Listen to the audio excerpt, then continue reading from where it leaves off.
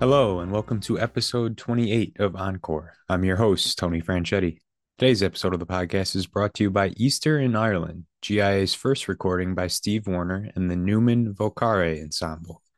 This album offers a taste of the rich fabric of sounds found in Ireland. It is a merging of traditions: four-part choral singing, uilleann pipes, low whistle, harp and harmonium, strings, organ, and guitar. All of the selections are directed toward the joy of Easter. The available octavos and downloads include choral anthems, hymns, refrain songs, psalmody, and liturgical items for use in any parish. This recording also honors one of the newest and most celebrated saints, St. John Henry Cardinal Newman. This recording, along with the octavos and a downloadable PDF containing selections from the recording, is available at giamusic.com. And with that, I'm honored to welcome on today's guest, Steve Warner. Steve, I can't thank you enough for taking time for a quick interview the week before Holy Week. I'm excited to talk with you and excited for our listeners to learn a little bit more about Easter in Ireland. How are you this afternoon? I'm well, Tony, and thanks for the invitation. It's a great pleasure to be with you this afternoon. Of course, the pleasure is all mine. So we'll start with a basic question, just a little bit about your upbringing, maybe about how you grew up and how you first got interested in music. I feel like I should be sitting on a couch right now and staring at a ceiling. It all started when I was 12 years old. Actually, it all did start when I was 12 years old, which is really kind of crazy. My brother and I, at Christmas time, he got a guitar, a Sears Silvertone guitar, and I got a BB gun. And neither of us, we were in a huge family. Neither of us thought that our parents would be any worse or any of the wiser for it. So in the middle of the night, he got the BB gun and I got the guitar. And already I was listening to hooked on things like Crosby, Stills and Nash and Peter, Paul and Mary and all kinds of other trinities that were going around at the time. Yeah. So I started learning how to play guitar by listening to all these tracks. I suppose you could throw John Denver in there as well. Oh, very nice. Yeah, really clean audio, beautiful guitar work. James Taylor as well. Mhm. Was really inspired by that, but not inspired by the scene that went with it. I always felt that I had a calling to work in liturgy. And then along came the St. Louis Jesuits, and they lit my fire in terms of understanding that more contemporary forms could be out there and have integrity. Right. So you mash all of that together, and that's kind of how I got my start, working in parishes, as most people did. And then very lucky to go to the University of Notre Dame for my master's degree, which was in 1979, about the same time that I got together with about another half a dozen people and started what became the Notre Dame Folk Choir. Mhm. So from 1980 on until 2016, I was in the Office of Campus Ministry and the director of the folk choir. I actually started out for the first years being the director of the catechumenate at Notre Dame, but then the choir became pretty much an all-consuming thing, and Notre Dame was really great by way of letting me run with that. Mhm. And then in 2016, after more than 35 years at Notre Dame, I was able to stay with Notre Dame and move over to Dublin. And that was an extraordinary experience to, first of all, to have the vision of the Archbishop of Dublin say to us at Notre Dame, there's this precious church in the middle of Dublin, and we can't really keep it moving. And Notre Dame very generously provided staffing and support and financial resources as well, to this, still going on to this day. So I felt very privileged to wrap up my years with Notre Dame by 5 years, even though this little thing called a pandemic happened in the yeah, in the midst of it. It Right. was still an amazing opportunity for me to be a part of that missionary venture. Okay, excellent. No, that's great to hear. Very interesting. And we'll touch a little bit more on your time at Notre Dame and University of Notre Dame Folk Choir a little bit later. But again, as I mentioned, I'm super glad to have you on a very appropriate time, the week before Holy Week, so we could talk about your most recent recording with GIA, Easter in Ireland. So can you just tell us, our listeners, just a little bit about that project and maybe your inspiration for it? Sure. When I started talking with Mike Silhavy about this project, and the interesting thing about it, it was more about let's do a recording, let's capture some of what was going on in Ireland, but there wasn't a clear focus yet to the recording. except that what I knew was that I had absolutely fabulous musicians to work with. I've never been the kind of musician that wants to approach a project without a clear focus. Hmm. Uh, and so a lot of dialogue back and forth between Chicago and Dublin, and a theme began to emerge, a focus began to emerge, which was, wow, we've got a lot of music that's really focused on the Paschal Triduum here. And could we actually pull that together in such a way? And there were a couple of holes that needed to be done and a couple of things that I really wanted to kind of tackle.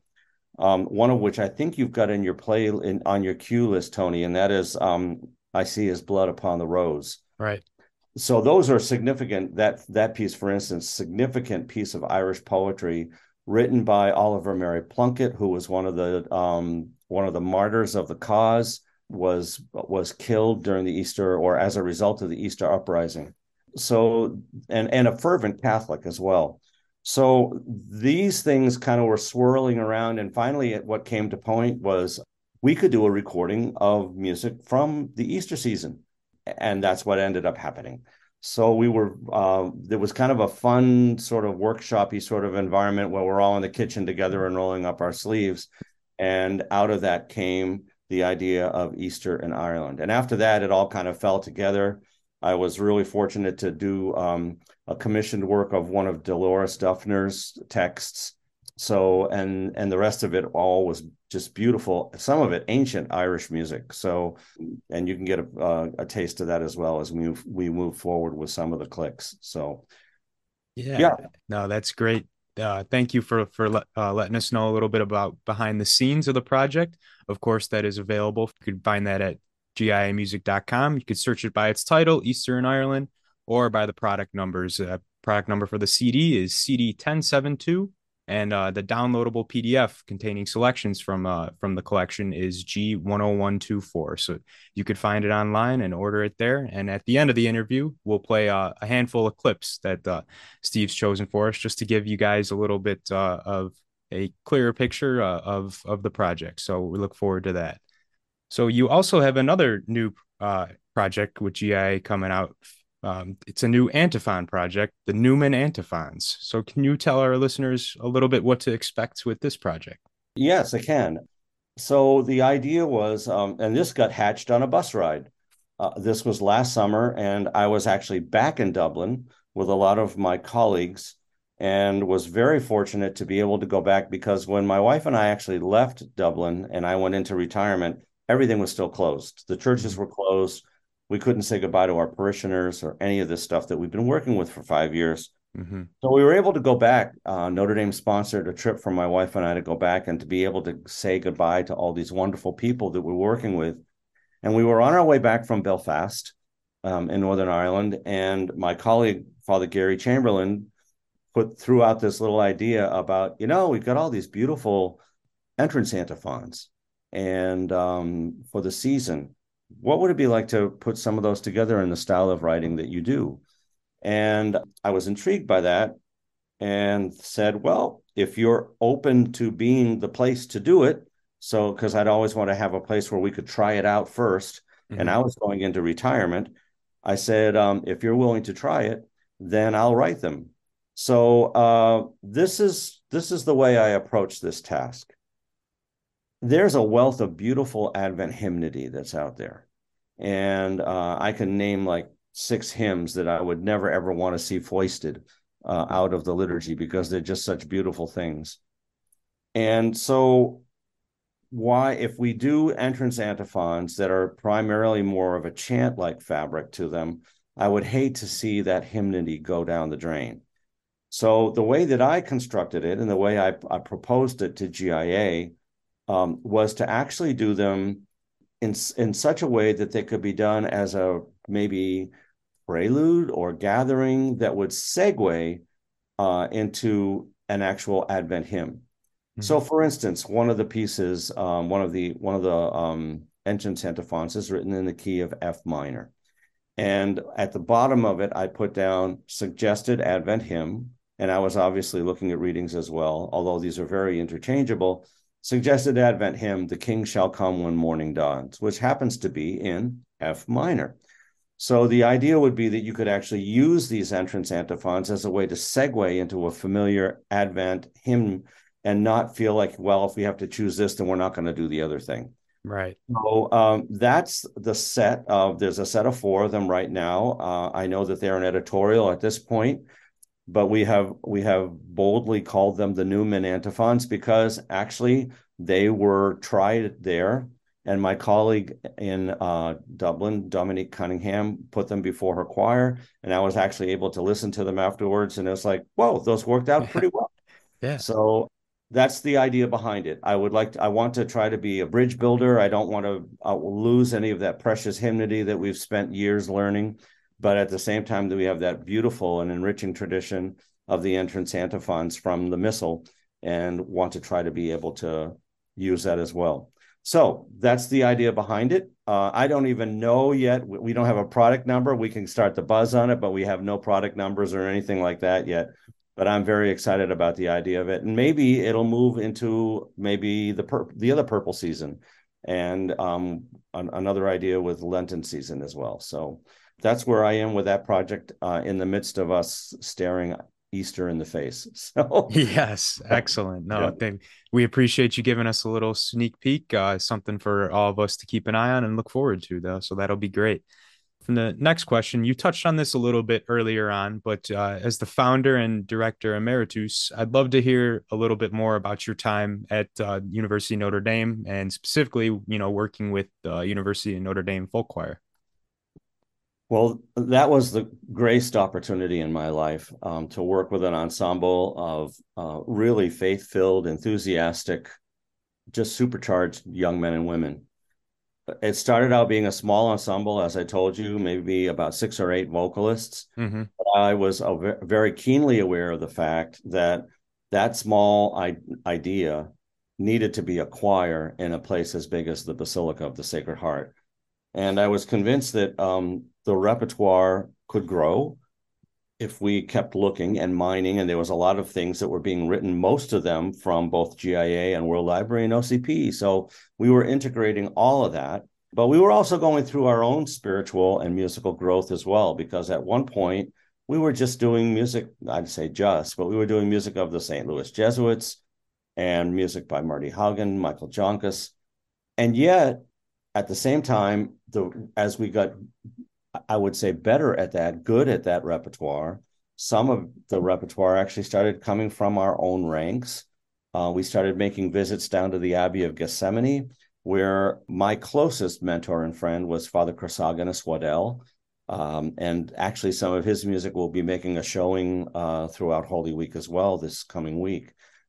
So we were being influenced by a variety of different compositional schools, if you will. And then we also started learning what I would call masterworks, pieces by Handel and pieces by Haydn. And we found that we could move very fluidly back and forth between all these things and not have to choose. I would also name drop and say that one of my favorite contemporary composers from the Chicago area was Paul French. Mm-hmm. And we were learning some of Paul's material. And so this just became this big amalgam of repertoire, and it didn't have to be kind of solidly stuck in one sort of lane by way of genre. The Right. lane that kind of unified it all was, did it have integrity? Was it beautiful? Did it add to the liturgy and add to people's prayer? So we found ourselves being in a wonderful situation where we could sing music from South Africa. We could sing music from that was more Eurocentric. We could sing music by Morton Lauritsen. It was all demanding and it was all beautiful, but we had a very rich repertoire by the time it was time for me to say, Nunc Dimittis, I've done what I can. But by that time, too, the choir was between 50 and 60 people, and auditions were snapped because there was plenty of street credibility to the ensemble. Mm-hmm. And I mean, it was a touring ensemble, so they had a great tradition of going around the world to all kinds of different places in the United States. So it was really a remarkable thing to watch it grow and watch the spirituality of the choir grow with the repertoire, and also watch the spirituality of the assembly and the Notre Dame campus grow along with the folk choir at the same time. So those were, as we would say, those were halcyon days. They were really remarkable days to be a part of such a beautiful growth experience. Yeah, for sure. It's always interesting to hear, how the foundation, how everything was built, and then just over time, it growing into what it is today. You mentioned just 6 or 8 vocalists turning into 50 to 60, person ensemble is it's just incredible to see. And just hear the story behind it, by the founder himself. So that's incredible to hear. Next question I got. Are there any octavos you publish with GIA or under the WOP umbrella that you'd like our customers to take a little bit of a closer look at? So one thing that just came out from Eastern Ireland that I think would be an interesting thing for people to take a look at is a piece called "Taste That Your Eyes May Be Opened." It's a mantra approach to a communion antiphon, and you may it's cleverly disguised because we all know Psalm 34, taste and see. But and we drop those two verbs and just, oh, it's taste and see. Mm-hmm. But when you actually unpack that little phrase and think, taste and see, do we see with our taste buds? It's a very and yet we throw it around as a sort of commonality thing, Yeah. but it's a powerful phrase to think that your senses can actually open up your eyes to things. So I actually took that Psalm 34 setting and opened it up a little bit more to say, taste that my eyes may be opened. Yeah. So taste that I may be illuminated. And so that's a new setting of 34. It's like eat this bread. It's like a mantra based thing, but it's not quite so straightforward because it actually goes through a loop of key changes in the midst of the piece, which makes it a little bit more fun for the guitarist and the chorus, and yet it's still short enough for people to be able to sing. That's a piece that I think has interesting integrity. The other piece that I would say from Eastern Ireland, and it needs a little bit of explanation, is a piece called Exalt Ye Heavens. And it is blatantly based on the Exultet, but it is not to be used in place of the Exultet. The reason why I wrote that piece is because you have that one beautiful time in the liturgy when the newly baptized spread their light around the church. And there is to be a hymn or an antiphon to take place there. What I've done is I've created a metrical, joyful hymn setting with two sets of verses. One set of verses for the actual Holy Saturday celebration, the other set of verses for the Easter season. So you could actually learn the antiphon, and then you could tack on the new set of verses to get some mileage during the Easter season as well. Yeah. Some people have, when I first brought this to the Liturgical Composers Forum, and where we all take out our steely knives and we wreck each other's music, and they said, this isn't supposed to be done. It's not the Exultet. And then one of the other composers said, would you read the note at the bottom of the page? It says this is not to take the place of the Exultet. It's for another moment in the liturgy. So I think it actually is a wonderful piece, and it's got a real sort of almost Elizabethan bounce to it. It's a cappella, but it can be done with guitar and organ. In fact, most of my pieces are written that way so Mm-hmm. that they can use both contemporary sense of guitar playing, but also wed the organ or the keyboard with it as well. So those two pieces, Taste That Your Eyes May Be Opened and Exalt Ye Heavens, are two from the Eastern Ireland collection that are, I think, probably very universally adaptable to a parochial scene. Great. Okay. Excellent. So you guys heard it from Steve himself. A couple pieces to take a closer look at, especially go along with Eastern Ireland here, the theme of our conversation. So we'll wrap up on this next question. Again, thanks so much for your time today, Steve. This has been great. And apologies that this is a little bit of a broad question, but kind of a way to bring us full circle here. So what's next for Steve Warner? Well, I found, first of all, what's next is supposed to be retirement, which is a very slippery word I have found. It means nothing to a lot of people, and I'm glad for that. I'm in the midst of working on outreach to several dioceses that have asked me to come in and to become a resource to kind of get the troops back growing again. I'm very aware, and I think many people are keenly aware of the fact that we may be done with this pandemic, but the pandemic is not quite done with us yet. And Right. there are a lot of churches and a lot of specifically a lot of choirs that are still in the midst of rebuilding right now. So one of the things that I've been trying to pace myself on is to make myself available to various dioceses to be able to come in and do a workshop or do a day of spirituality and regenerative enthusiasm in the art of liturgical singing. So that's one thing that's going on. I'm constantly writing and find myself drawn right now more toward poetry and Okay. sacred poetry. So not scriptural, but there's plenty of writing that's out there that I think is deep and beautiful and spiritual, having to do sometimes with creation centered, but still very much in a worshipful environment. So those are things that I find myself turning to right now a little bit by way of compositional projects when I have the time to do it. So it's a busy time. It's going to be for the next few weeks for me. At the end of April, I'm going to be down in Mobile, Alabama at Spring Hill College. So that's going to be a lot of Yeah. fun. And after that, we'll see where we go.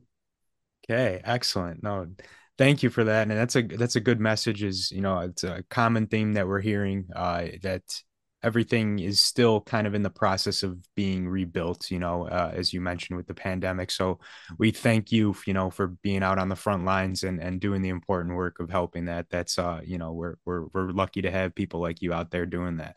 It's a joy to do it. Awesome. Okay, we are done, Steve. That wasn't too bad, right? Not at all. Awesome. Onward to the Triduum. Yeah, yes, sir. Okay, my Awesome. friend. Well, thank you again, buddy. I appreciate you and safe travels Thank you for very this week much. too. Yeah, we'll talk Great. soon. All All right, right. take care, bud. Bye bye. Okay, we hope you enjoyed that interview with Steve Warner. From now until Easter Monday, we're going to offer 10% off Steve's Easter in Ireland recording. Use the promo code Encore10 at online checkout. Again, that promo code is Encore10, ENCORE, and the number 10. I'm going to play 4 1-minute clips from Easter in Ireland. The first clip is titled Exalt Ye Heavens.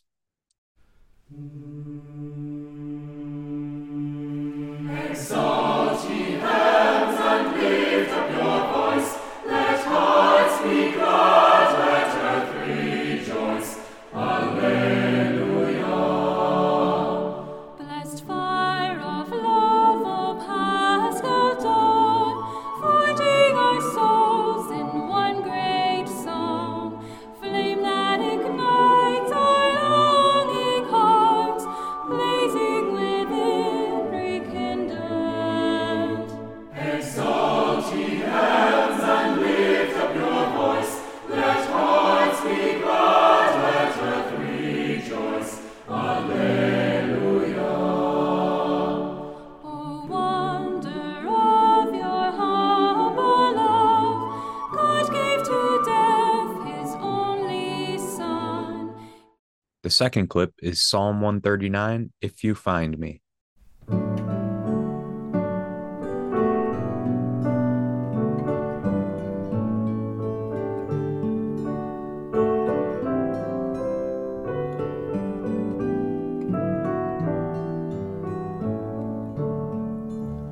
If you find me by the ocean, at the sea's farthest end, even then, Lord, you watch over me, even there you place your hand.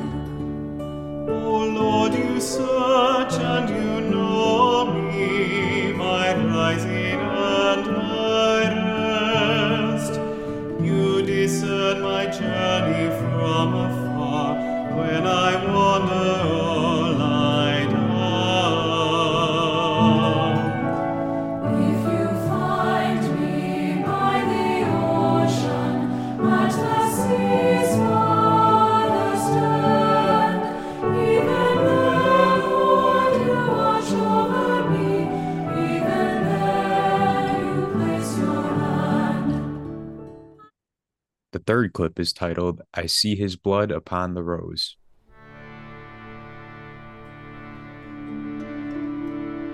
I see his blood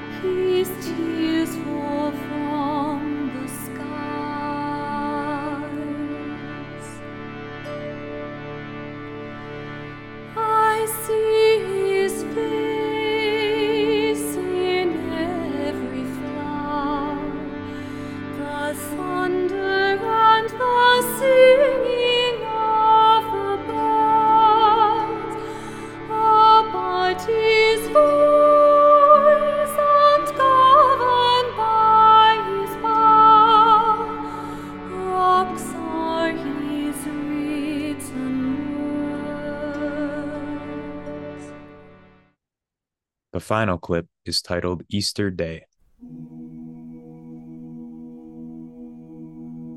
Break the box and shed the nard. Stop not now to count the cost. Hither bring pearl opal sard. Reck not what the poor have lost. Upon Christ throw all away.